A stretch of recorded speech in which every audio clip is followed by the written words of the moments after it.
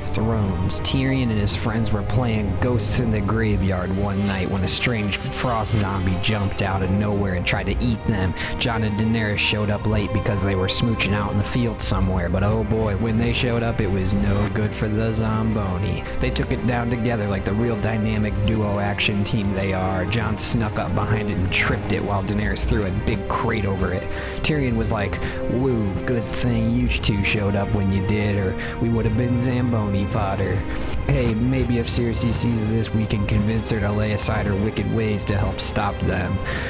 You're one step ahead of me, Tyrion," said Daenerys with a spry little smile on her face. Then they started marching toward King's Landing with the Zamboni care package. Daenerys thinks it's a little creepy, so she decides to ride the dragon instead.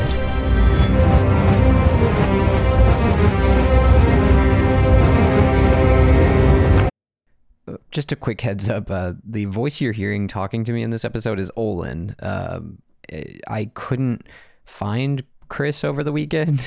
His phone was gone and we just couldn't link up, so I emergency found Olin to watch the episode and talk to me at my house. So sounds a little different, and it's Olin's voice.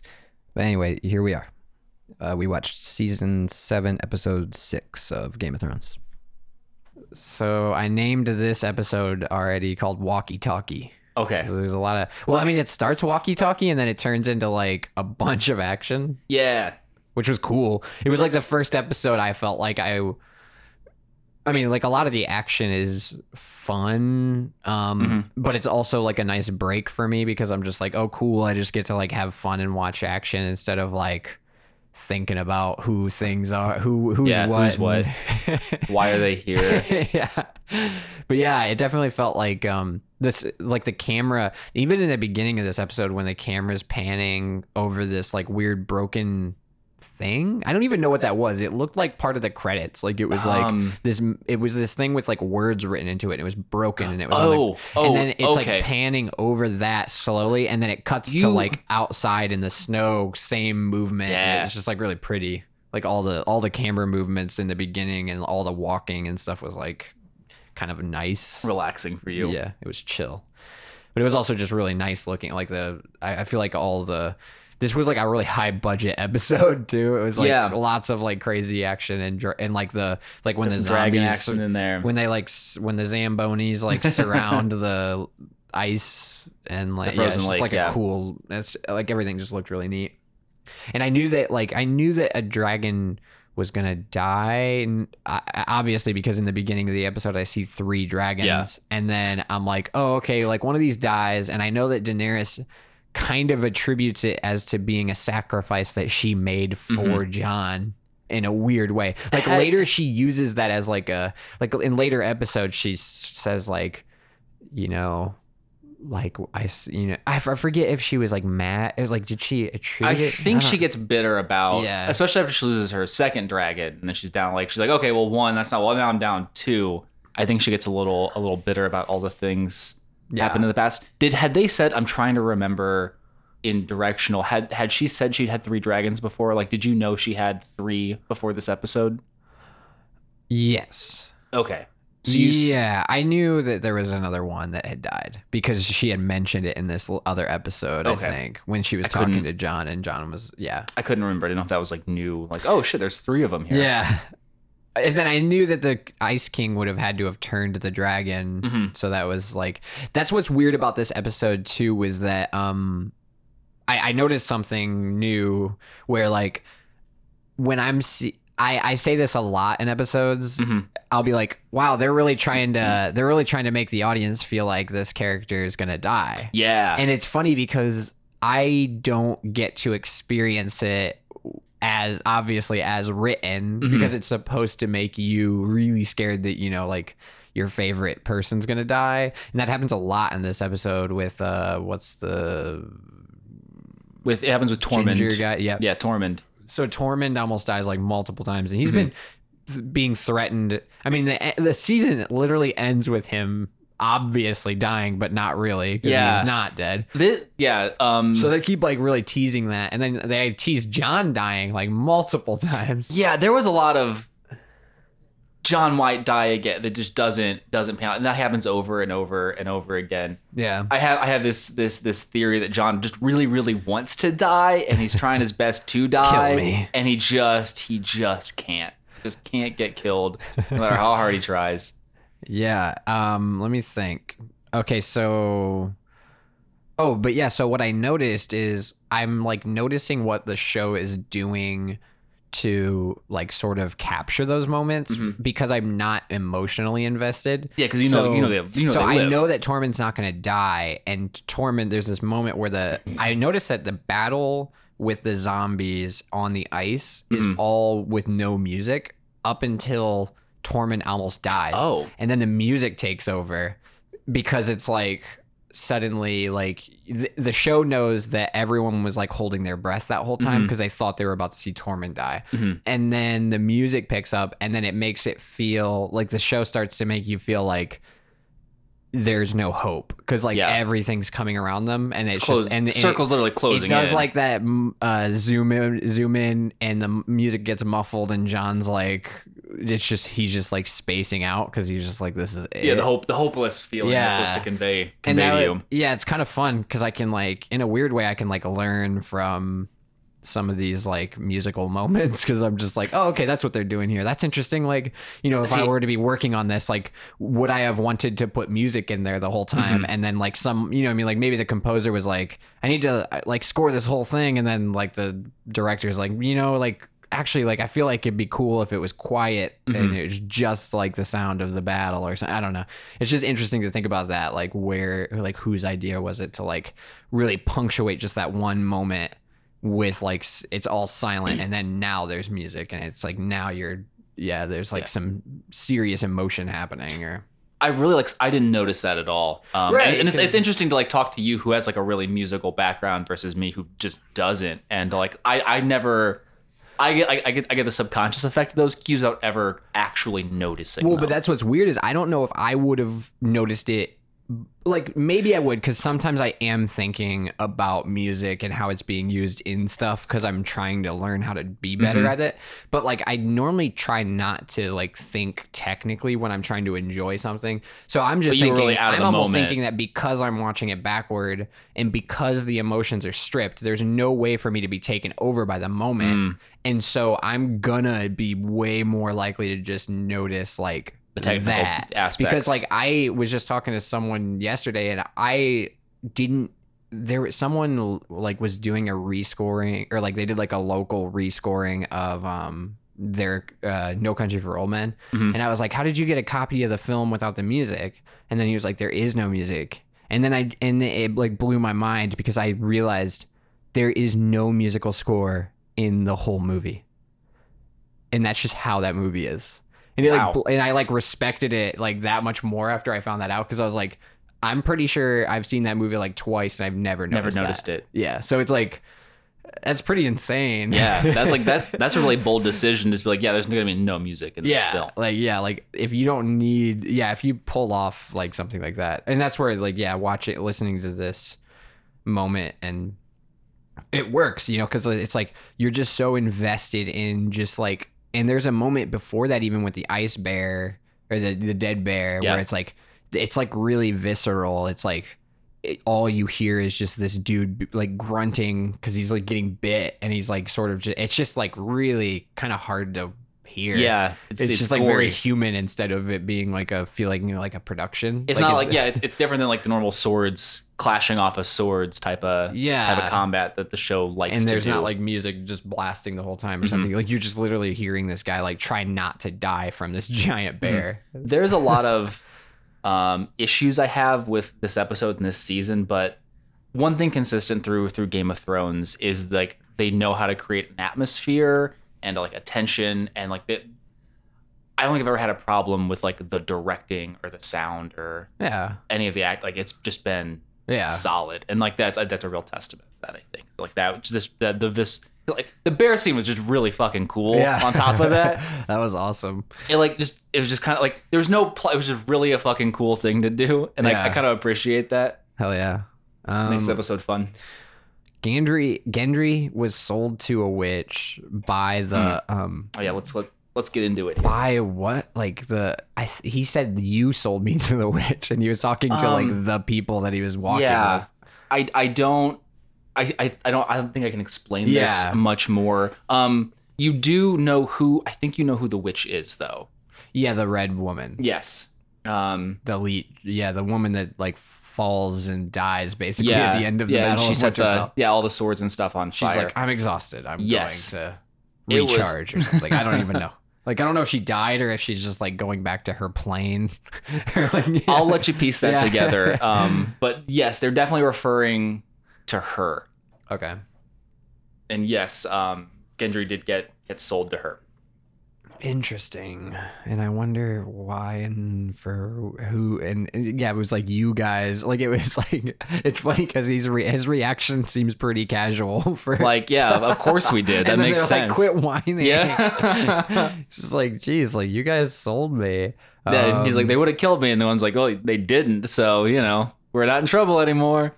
Jon, there's like some bit where Jorah and Jon are talking. Yes. And there's a lot of that. Like Jorah seems like Jorah just re-entered the world or something. Like literally just got brought back to life or something. Because they mentioned that both Jorah and Jon have been brought back by who I think is probably the Red Woman, but I'm not sure yet. Like it's like someone is bringing people back to life.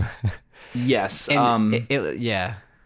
I'll let you go through there. They talked about Jorah's dad a lot, and you've not met him yet. And Jon's father. Yeah. Too. Oh, yeah. You haven't met. Because Jon's father. Well, at this point, who Jon thinks is his father. Yeah. That like it's not his real dad. Father. Yeah. I'm a real dad. You're not my dad. So yeah, like they talk about these two characters that you've not seen, and they had like a lot of backwards spoilers here for you. Yeah, they did. Yeah, I wrote a lot of stuff down. So I have that like Jorah's dad was killed in a mutiny. Jon's dad is killed too. Ned, which is Jon's dad, wanted to kill Jorah, and Jorah's dad gave Jon a sword.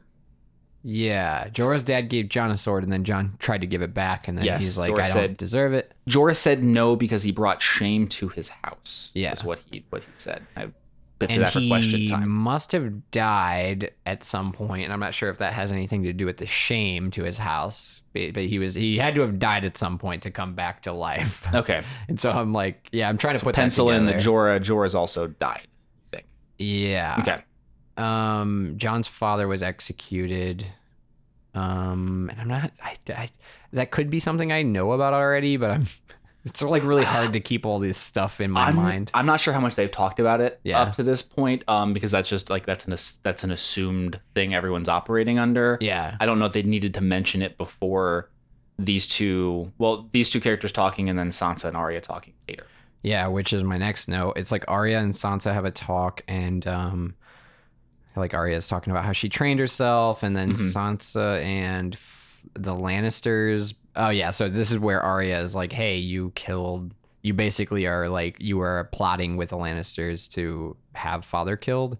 And I'm it's still not clear to me as to what, like, why that happened. Yeah, she seems to feel she felt pressure in a situation where she couldn't do anything else but for this to happen.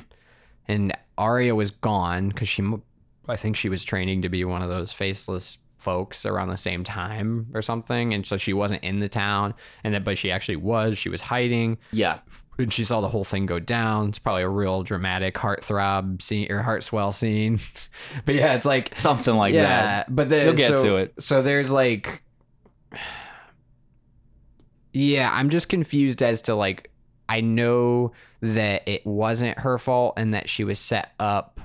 That's what's so weird about this is the next episode is the one where Arya and Sansa have what's his name killed.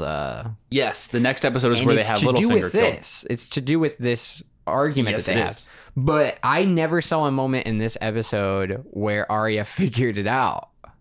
So like, what the hell? Or did she already know it at this point even? And that's why she gives her the sword back. Dagger. I think she knows it in the last scene. or in this episode. Yes, the last one we see. I think she's gotten it figured out. In that moment, she figured it out, or she figured it out. I think she had it figured out before that. Okay, I was gonna say, I hope I see a moment where I understand that Arya understands, because like so far, I haven't seen anything that shows that Arya has figured out that this other guy like framed Sansa, or like has been manipulating. Yeah. I just haven't seen that. And I've not watched the episode prior to this to get some like context clues into what has tipped her off of the episode before that. I really need to watch seasons forward. Do you think before it I watch them comes though? backwards. Because it would really bum me out, because I just don't like, I didn't see a turning point in this episode. Yeah. And I'm like, so wait. And I can't help you. I don't know. Yeah. So like Arya, in this episode. But we'll get back to when we get to that other scene of like a moment where like you can tell that she knows that like, or she's trying to tip Sansa off too, but I don't think it really works. It just makes her confused. She's just like, wait, what? Like, I don't know a single thing that just happened. Oh yeah, like, she's confused as fuck. All right, so Sansa, she's like, I'm sending you a message, but it's just not landing. It's just right over her head. Right over her head. Knights in the Vale. Yes. The Knights in the Vale won the Battle of the Bastards, and Sansa lost Winterfell, or got Winterfell back. Yes. But some more backwards. And that's all kind of spoilers. It all seems sort of related to the whole issue with their father being killed, and it's probably all like wrapped up in some sense, and maybe that's even how she got Winterfell back, as some sort of weird trade-off in a way. Oh well, I mean, she became the Queen of Winterfell because he died. Mm-hmm. So that's, there's that. But there's a lot of stuff packed into that that you will have to unpack. Yeah. As you go. The Hound was pushed into a fire. It was some sort of small talk that was had, and I'm interested to know like if that was like an early thing, or if I have a feeling it has something to do with his brother. Like, is that why he's so pissed at his brother? It's like, fucking, you pushed me in the fire. Ouch. Yeah. I don't know. I don't know how much to give away to you for that. But yeah, keep in that line of thought.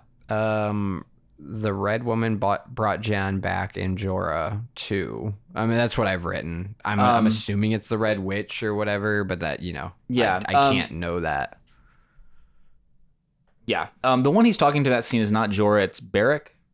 Are you talking about the one that got brought back 6 times? Yeah, who's that? That's Beric? Beric is the other. Beric is the one that got killed in the Battle of Winterfell. He had like all the Christ imagery. Oh, shit. Murdered. He's got the eye patch? Yeah, he's got the eye patch. I keep talking about him and Jorah as if they're the same person. Interesting. They are definitely not. Okay. But they say Thoros has brought him back to life 6 times now. Thoros, yes. Yeah, because I went to write that name down, and then I couldn't catch it, and then I didn't have the ability to pause today, so I was like, shit. That's rough. Okay. Yeah, Thoros. Thoros is the one that dies. He gets extra mauled by the bear and dies on the. Wait, Thoros brought him back? Yes. And he's the one that dies by the bear. Damn. So that's why when the Hound goes, they killed your priest. This is your last life. So the priest. Yes, he's Thoros the one. Is a priest and brings people back. There's like so there's it's like a class. Yeah, the priest class gets the revive skill. Okay. Revive spell, and so far both the Red Woman and Thoros have that spell. That's what. Okay, this brings me to a really big point that I wrote in my notes earlier. Was that there seems to be like this strange, like there is magic, yes, and there are creatures like dragons, but yet people aren't sure that like the undead could be, and then like people seem weird about gods and stuff, like people are sort of like they don't really think that they exist sometimes, but I'm like, how could you be skeptical if there are priests who can heal people? So like, why is this confusing? And I don't know. Again, it's so difficult going backwards for spoilers. I think this is like basic lore stuff, so I can give it to you. So like the Game of Thrones world, and you aren't seeing it because you're watching it backwards, is a very like low magic fantasy setting. So you're in the ending of like the main plot, so you're seeing all of these fantasy magic elements come together, whereas the normal people in the world are not used to these magical elements happening. The priests that can revive people are not common. Yeah, you've seen 2 of them because we're now into plot armor, heavy territory. The dragons are new. No, they're coming back. They're coming back to the world. These are all things people they're not used to, which is why they're skeptical of these other magical things. They're not used to magic. Magic is not a common occurrence. Yeah, I get the sense that for some reason it almost seems as if it's because of like the region, either the region they're in, but there's also this like that we talked about like the climate stuff like last episode like is pretty heavy, and it almost feels like there's like this anti-industrialist sentiment that's going on with some of the conversations in some of the episodes I've seen where they're like yeah, it's a like people like are walking into a big city and they're like I don't know what's so great about it, you know? I think Martin cribbed that a bit from Tolkien. Very anti-industrial, and also like I think his favorite author, so it's a little, it seems obvious at this point. Pulls it in, yeah. But yeah, so it seems as if I'm like wondering if there's that reason too, that maybe like if you're from like well, Cersei wasn't. That's not true because Cersei didn't seem to be very used to seeing dragons. Yeah, like there's just like a lot of people who are like very. For the most part, this isn't a regional thing. I think it's just like an ant in a forest kind of thing where like they might not ever see a human. Yeah, because there are just so few of them, and it's like such a big okay. Or at least these particular instances of magic and that you're seeing is not commonplace in Westeros. Okay. Tyrion and Daenerys are talking, and this is like there's more going on in this episode that makes me think I want to double down on what I was thinking about in the previous episode where I was saying that I don't think Jon and Daenerys have been a thing yet. Like this episode still seemed as if they hadn't really quite talked about their interest in each other yet. Like because there was a moment where Tyrion was like, Jon obviously likes you, and she's just like, he do? Yeah. Like she says Jon isn't in love with her. Yeah, so I got the sense like, I don't know. It just doesn't seem like that's happened yet, which is definitely a shocker to me. I kind of assumed just with the speed in which things happened. Yeah, I just kind of assumed that they had been together for a while. And I'm almost even getting the weird sense that Jon is very new to Daenerys. I'm wondering if it's like in the next couple seasons or something, or even this season that they meet for the first time. Because I'm like, this seems really weird. Like, they don't seem to be that, like, they seem close. They don't seem, because she even said, in this episode, she calls him this Jon Snow. And then Tyrion was like, this Jon Snow. Yeah. And I'm not sure if it's just her trying to distance herself from the idea that she could like him. And so she's like trying to convince Tyrion that that's not the case, because she's calling him this Jon Snow as if he's like just some rando dude. Yeah. And not the special boy we all know and love. Yeah. So... yeah, let me see. Can't be. Yeah, Tyrion right here is kind of like expressing his fear of like what Daenerys can be and what she should be, and it's very much like you could, like, you're trying to, why do you just want to burn the place, and like you're just gonna be like every other tyrant, and you're trying to break the wheel. Like, this doesn't line up. Yeah, this is sort of foreshadowing the branches that she could take. Yeah, it's them trying to go like, oh, she's capable of burning a whole city to the ground. Keep that in your brain.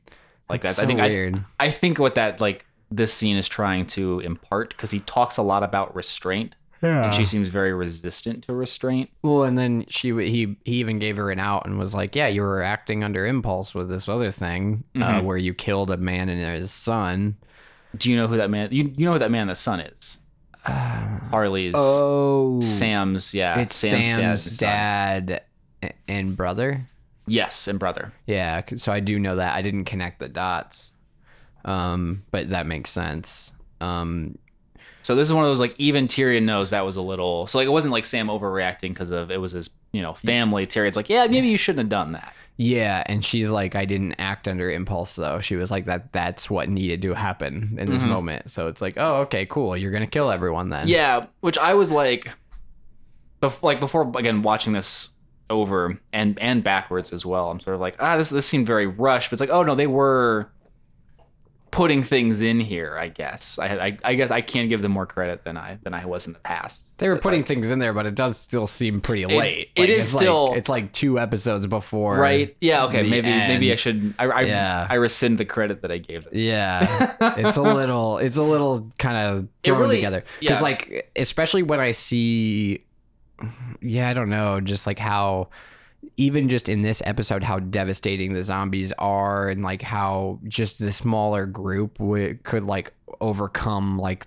like some of the biggest heroes in the currently like living in the show, and it needed it, like a dragon had to show up to have any kind of hope. But yet the Dead King could take out a dragon with one swoop, and so it's like, how do you go from that to like a giant battle where those things don't happen again? It seems like this show has these 2 seasons have like a rule of he only hits once, or like you only hit a dragon once, like you succeed in killing one but you can't get the rest because that would just be OP or something. It's like, because like later with the big ships that takes one down, it's like it hits one and then it misses the rest. It's one of those like, but that's also Daenerys was kind of like ready for the next one, and so it's literally a mirror though. Did you notice that? That like the dragon, he takes out the one dragon and then he goes to do the same thing with her to her main dragon, and she's able to dodge it, and then like later the exact scenario happens with the boats. It's like one gets hit and then Daenerys is like, oh crap, I gotta pay attention. They also both have this thing in common where the scenarios are totally didn't have to happen and don't really make sense as to why they're going on. I actually wrote down too. I was like, why did they have to go and see these things? Yeah. And then like Daenerys was like, she holds it against him later. She's like, we shouldn't have been there. My answer to that is like, why did they have to go on what I call the white hunt? Why did they have to go grab one of these zombies and bring them back? Yeah. And watching it backwards with everything in mind, which I'm also enjoying watching it backwards too. I'm picking up stuff. It's interesting, like putting it in the context of back to front instead of front to back. Yeah. I'm like, oh, this is only a plot thing to make the dragon happen. This is just to give get an ice dragon. Yeah, like it was like, okay, they wanted an ice dragon. They needed a way to break the wall down. Yeah. What's cooler than an ice dragon? We need to give them an ice dragon. How do we do that? We'll have them all go north of the wall in some dumbass capture thing. Yeah. And then she'll come to save them. Dragon S Machina, and then they lose one. Dragon S Machina. Yeah. I like it. It's just like, they're like, oh, we're gonna die. How do we get saved? Dragon X Machina. That's the show title. It's not Walkie Talkie anymore. That's amazing. Let's see. Thank you. I worked hard on that. You're like, I wrote notes. I refined that title over. I refined that joke. I workshopped that. you said it around the house a couple times, and like Elena laughed, and Jim was like, "Yeah, that's good." I got Jim to blow some air out of his nose, which is how I know Jim likes something. Let's see. Daenerys killed people. So there's that. Who will serve after you? Yeah, there's this whole like, who will serve after you, and she's just like really put off by the question, like, I'm never going to die. I think she's really upset that he's asking this like question before she's even queen. Like, she's just very, and she also feels pissy about that. Well, and she also seems to, she has to worry about people like betraying her, and there's been this theme even in like later episodes of like, is Tyrion like trying to pull something on her? Which just seems weird. Which turns out to be kind of founded. He does pull something on her because he's sane. Yeah, and she's crazy. Yeah, it's like oh yeah. Yeah, it's like she thinks that she thinks that she's like legitimate in what she's doing and where she's going, and so she feels like this is like, you know, Tyrion's just like another bad guy that's just trying to screw her over. But it's like, actually, he's not. He's like, you're insane, and you're like gonna. He was legitimately trying to help her right up until the end. He's a very loyal person. He's just not crazy. Yes. So he's like, oh, that's where my loyalty ends. And then the undead, basically the whole episode is just like constant walking and talking until the undead bear, and then it's just like a constant action. Yeah, then it hits some fight points. Some guy dies. There was a lot of red shirts that died in this fight. Yeah. And then Baelish and Sansa have a conversation. Yes. There's a letter they pass around, or a letter they're talking about. Yeah. They didn't show you. I need to stop watching the previous Leons as well. Okay. They tell you what's coming up in the episode in case you forgot, which I know you're not watching, so I need to stop watching. Yeah. They didn't show you the letter or its contents, did they, in this episode? The one that they're referencing in this scene? No. Is this the letter? Okay. This isn't the letter where she's invited to see Cersei. No. This is a letter that she... No, wait. Is this different than the one that Arya has, too? This is the one that Arya has, yes. Oh, yeah. So it did. She read it. Okay. Arya reads it. Okay. Does she not read it in full? I think she does. She like reads it to... I can't remember. She reads it to Sansa, and then Sansa's like, oh, shit, like... Yeah, like I know what it says. I wrote it, but I was forced to whatever. Yeah. Okay. But yeah, so Arya, Baelish is just like, Arya won't betray you, but maybe if you're worried, get Brienne to intervene. Mm-hmm. He's just like very slowly like trying to turn the two or something. Mm-hmm. It's a clever way too, because it doesn't seem like he's into the idea, but he's like, you could do that. It doesn't seem like a good idea, but. Yeah, you could get Brienne to take her out if you needed to. Yeah.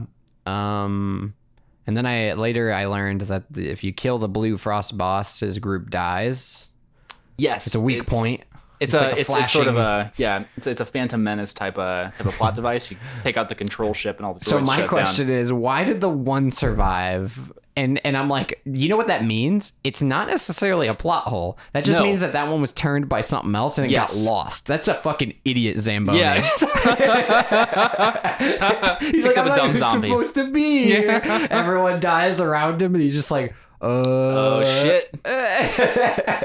he's like, I thought I was with my group. Like, I want like, maybe if you watch the episode again, you can see it like freaking out in the background about ready to explode, and then it doesn't, and then it's like, oh no, I'm in the wrong.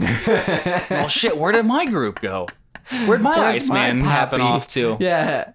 They all look hilarious. The same to me. Yeah, because Sarah was like, "What? Why didn't that one blow up?" And I'm like, "Because plot needed to move along." And then I was like, "Wait, no, like it can be both things." The only logical explanation for it, if you're trying to be like into the show, is that he was literally lost and with the wrong party, which is fucking hilarious.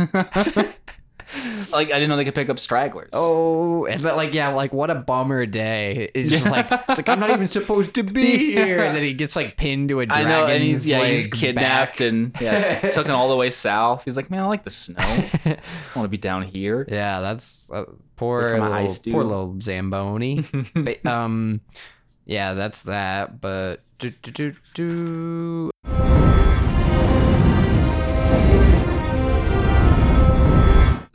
Sansa, this is when Sansa gets the invitation to the King's Landing, and I'm not really sure why. I'm confused as to the purpose of the invitation, because I always got the sense that Cersei wants Sansa's help.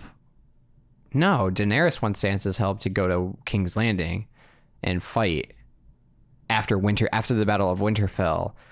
Daenerys is trying to convince Sansa to take her troops and go help fight Cersei. So I'm confused as to like what this letter is. Yeah, like why is Cersei inviting Sansa? This is the one they don't explain. I'm like, I know they didn't explain one letter. This is the one you'll learn about why she's going down later episodes. And it was just confusing because all I know about them is that they don't get along. Mm-hmm. And then Sansa's kind of reacting the same way as I am. She's just sort of like, it seems like a trap or something. Yeah. So she sends... She's very skeptical of anything Cersei asks her to do. And then she sends Brienne in a very like mean way. And then she feels bad about it. She's like, was I hard on her? And this is sort of why I think they're both kind of realizing... I think like this is one of the tells that they're both kind of realizing that Baelish is a slime ball, like, or manipulating them. Yeah. Because he says you should make Brienne get in the middle of you two to protect you. And she Brienne's literally like, what the hell? And she literally sends Brienne away. Yeah. Oh. So she sends her away from Winterfell. Like, oh, that's a good point. Like, I'm not going to involve Brienne in this. I'll make sure this piece of his ploy goes away. So Sansa and Arya are figuring it out at the same time. That's I what always I got think. the sense that, like, I got the sense earlier on with the later episode that, like, Arya figured it out, told Sansa, and then they were like, all right, let's get her. But, you know, and that's what I was waiting for. In this episode, I was waiting for the moment to be like, yeah, Arya breaks it. Like, I think Baelish is screwing us over, and here's why. I think this is one of those audience and suspense type of things where you're supposed to use, like, the context clues to figure, like, one of the parts of episodic television, it's like, oh, we got to keep the audience guessing as to what's going on. This is one of those. Yeah. Because they don't reveal it until the next week. This is like them guessing, will Arya and Sansa try to kill each other? Yeah. And this is a way of cluing the viewer into, like, no, she won't. This is a big moment with Daenerys. She says something like, basically Tyrion, she wants to go help Jon and them, and Tyrion's like, don't do it. Yeah. Like, this seems bad. Yeah, Tyrion had a really good idea right there. Yeah, as he usually does. And then Daenerys is like, okay, I'm going to do it anyway. And then she said something like, she referenced a previous occurrence, and she's like, you didn't want me to do something then, and it didn't work out very well. And so I'm not going to not do anything again. Yeah. I'm not doing nothing again. Tyrion argued for her to not do something before, and it bit her in the ass. She's like, I'm not going to listen to your advice about inaction. Okay. Yeah, so that's interesting. I'll think about that. Yeah, let's see. Uncle Benjen saves... Yeah, so Uncle Benjen just comes out of nowhere. Yes. And this is like literally out of nowhere. It's funny because I viewed this backward. This is like the Deus Ex Machina of the episode for me. Yes, this is Benjen Ex Machina. Because literally a character I've never like. That's what's like. I think this is what's so funny if like people could watch me watch the show, because I'm just like, what? Like, there's no logical explanation for some random character that I've never met. Like, in a normal viewing of a show, if a random character rode up, saved the hero, and like this sacrificed his body and then was like, run away, like, it would be the most bizarre, like, outlandish thing. But like in this scenario, it's like, it makes perfect sense to whoever's watching it forward, but like to me, it's just like, what the hell? Like, who is this? Yeah, who's this asshole? Literally out of nowhere to do it. Yeah. That was very shocking. Another shock of this episode comes pretty quickly after this. Oh yeah, no, this is and it is the bag of faces. The bag of faces. I like it because you and Sansa are in the exact same position here. Yeah. As people like, what the fuck are these? Yeah. And like, that's a good point. And like, I think that's really funny because she has this bag of faces, and she talks about like this sort of like superpower that she has that we never see her use again, which is really interesting. I think it's really funny that you are both in the same position, you watching the show from back to front. Because I've never seen her use it. This is a power they've established that she has that she doesn't use again. So you're just like, what? Yeah, I'm very... Like, that's a good point. It's good to show that like the writing was solid on that part then, because like my reaction was exactly Sansa's. Yeah. Like what the fuck? What are these? Well, because first of all, they look anachronistic to the time, and I don't mean that in like trying to make fun of the production, but it's jarring, and so I don't mean that as I'm not saying it's a flaw. I think like it's literally jarring because it doesn't look like something that could exist in the world. Yes, and I think Sansa's like, it'll make more sense as you keep watching and figure out how those work. Yeah, why they like sort of behave, or why they look so out of place. Kind of rubbery, and like they look almost manufactured in a way that just doesn't make sense. Yeah, because it's. And Sansa's just like, I've seen a ghost. Like, I don't know what I'm looking at. This is very fucking weird. And I'm like, I'm there with her. Like, like what? You're in the exact same position. So she got them. She says training to be a faceless man in Bravos. So that's something you have to look forward to. Is what does that mean? Okay. Why does she have a bag of faces? Yes. And I'm going to explain like nothing else beside that because I think that's a really interesting point. Yeah, I wrote that down. Braavos and like faceless men, collects faces, disguises herself, that type of thing. But yeah, we'll because you'll see how they work and it might make a little bit more sense. So she was probably in someone else's face or body when she was experiencing her father getting killed. It's a possibility. It's kind of like what I'm guessing because I imagined it as her just being like sort of cloaked, but now I'm like, oh yeah, she was probably she could have looked like some weird. Like I'm wondering, is she gonna look like a real different person, or is she gonna look like someone wearing a fucking face? Because like that is horrifying. I really don't want to see someone who looks like they're wearing someone else's face. I need to go back and find out what episode that she gets the power, so I can sort of I can picture how you're gonna take that. There's another important part of this scene where she like. They find it, they start talking to each other, and she wants to play something called the Game of Faces. What do you remember about the Game of Faces? It's like, it's different. Is it similar? Is it similar to Baelish's game? No, Baelish's game is sort of foreseeing what people will do. Yeah. His game is sort of trying to do intuition. Hers is about lies. Yeah, so the Game of Faces is it's like you ask another person a question, another person lies to you, and you try to make the lie sound like truth. Wait. So I ask you a question, and then you lie to me, but it sounds like truth? Yes. It's it's a game about gauging intentions. Okay, yeah. So it'd be like if I asked you, like, what did you eat for breakfast? Yes. What did you eat for breakfast this morning? Pancakes. You're trying to catch a person. Yeah, it's like you're trying to catch the lie. And like this is important because the game doesn't make sense on its face. Yeah. But it does in the context of the faceless men. Which you'll get to. But the important thing is she's trying to make a lie sound like truth and trying to get Sansa to catch her lying. Oh, see, I kind of missed that the whole thing. Yes, it takes a bit of like thinking about like the context of that, but. The important part is her going, what would it be like to be you? All I have to do is kill you and take your face. And she hands her the dagger, being like, I lied to you. I don't want to do that. Oh, that's okay. That was confusing to me because so do you think Sansa got that then? A little bit? I don't know. Like, in that scene, you're supposed to not know if Sansa is still confused as hell. It looks like she's confused, but she also could just be shocked. That's the thing is I think... based on the way that they both turn around and turn on Baelish, makes you think that like, oh, they get it. They both understand where they're coming from. I totally didn't because when I first watched that scene, I didn't that game. I was confused, and I was like, yeah, but that makes so much more sense. It's pretty cool.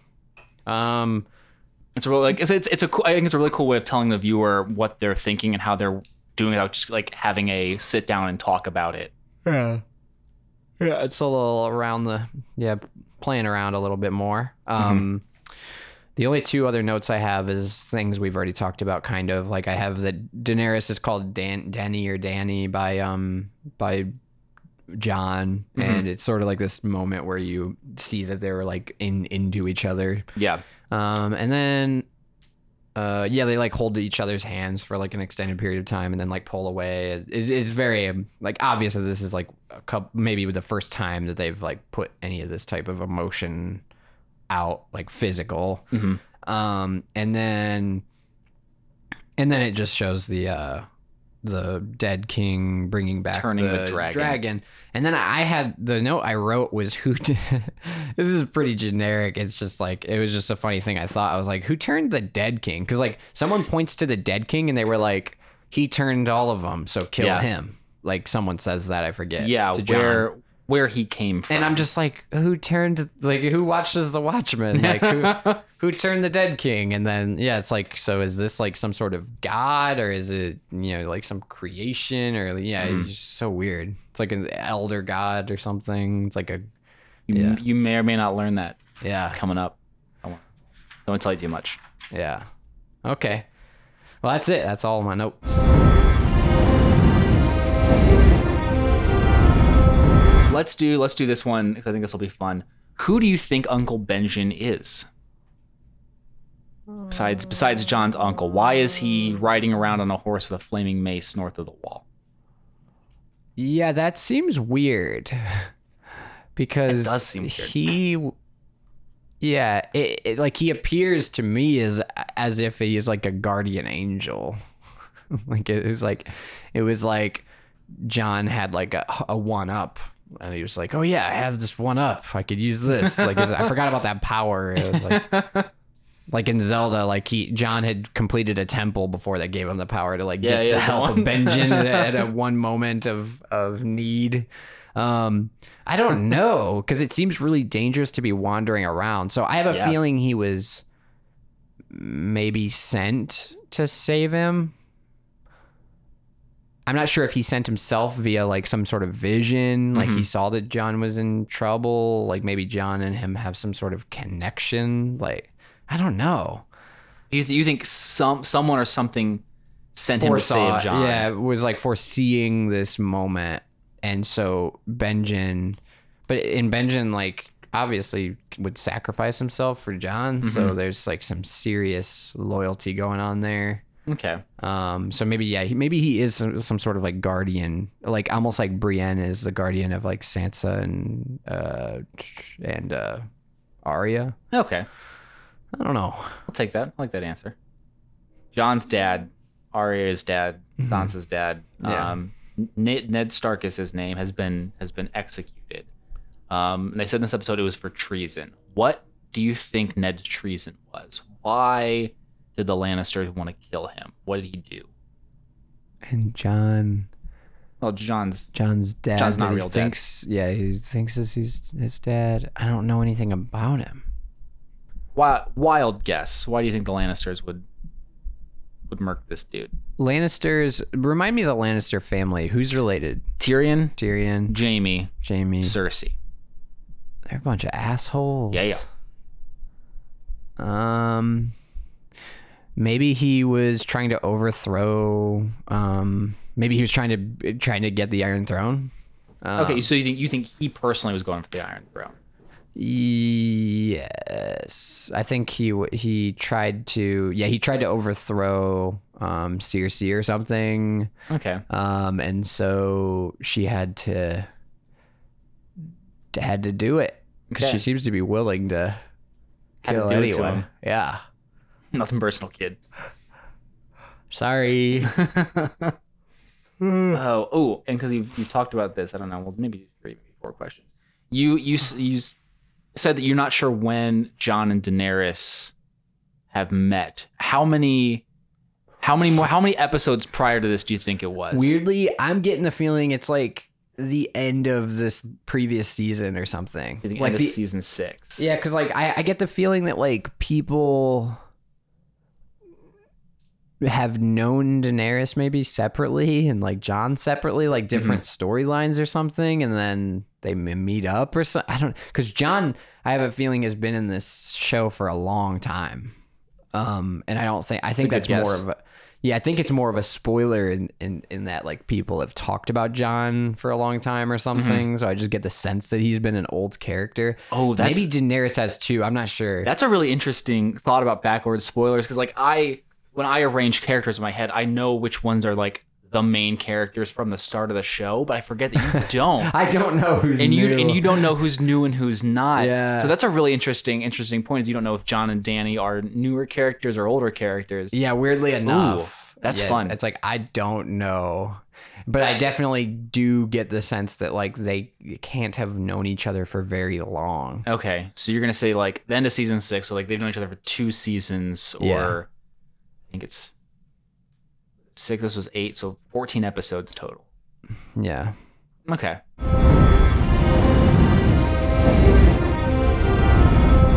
How do you think we did on our first Chrisless episode? Chrisless episode. Yeah. Dad wasn't here to guide us. Pretty good.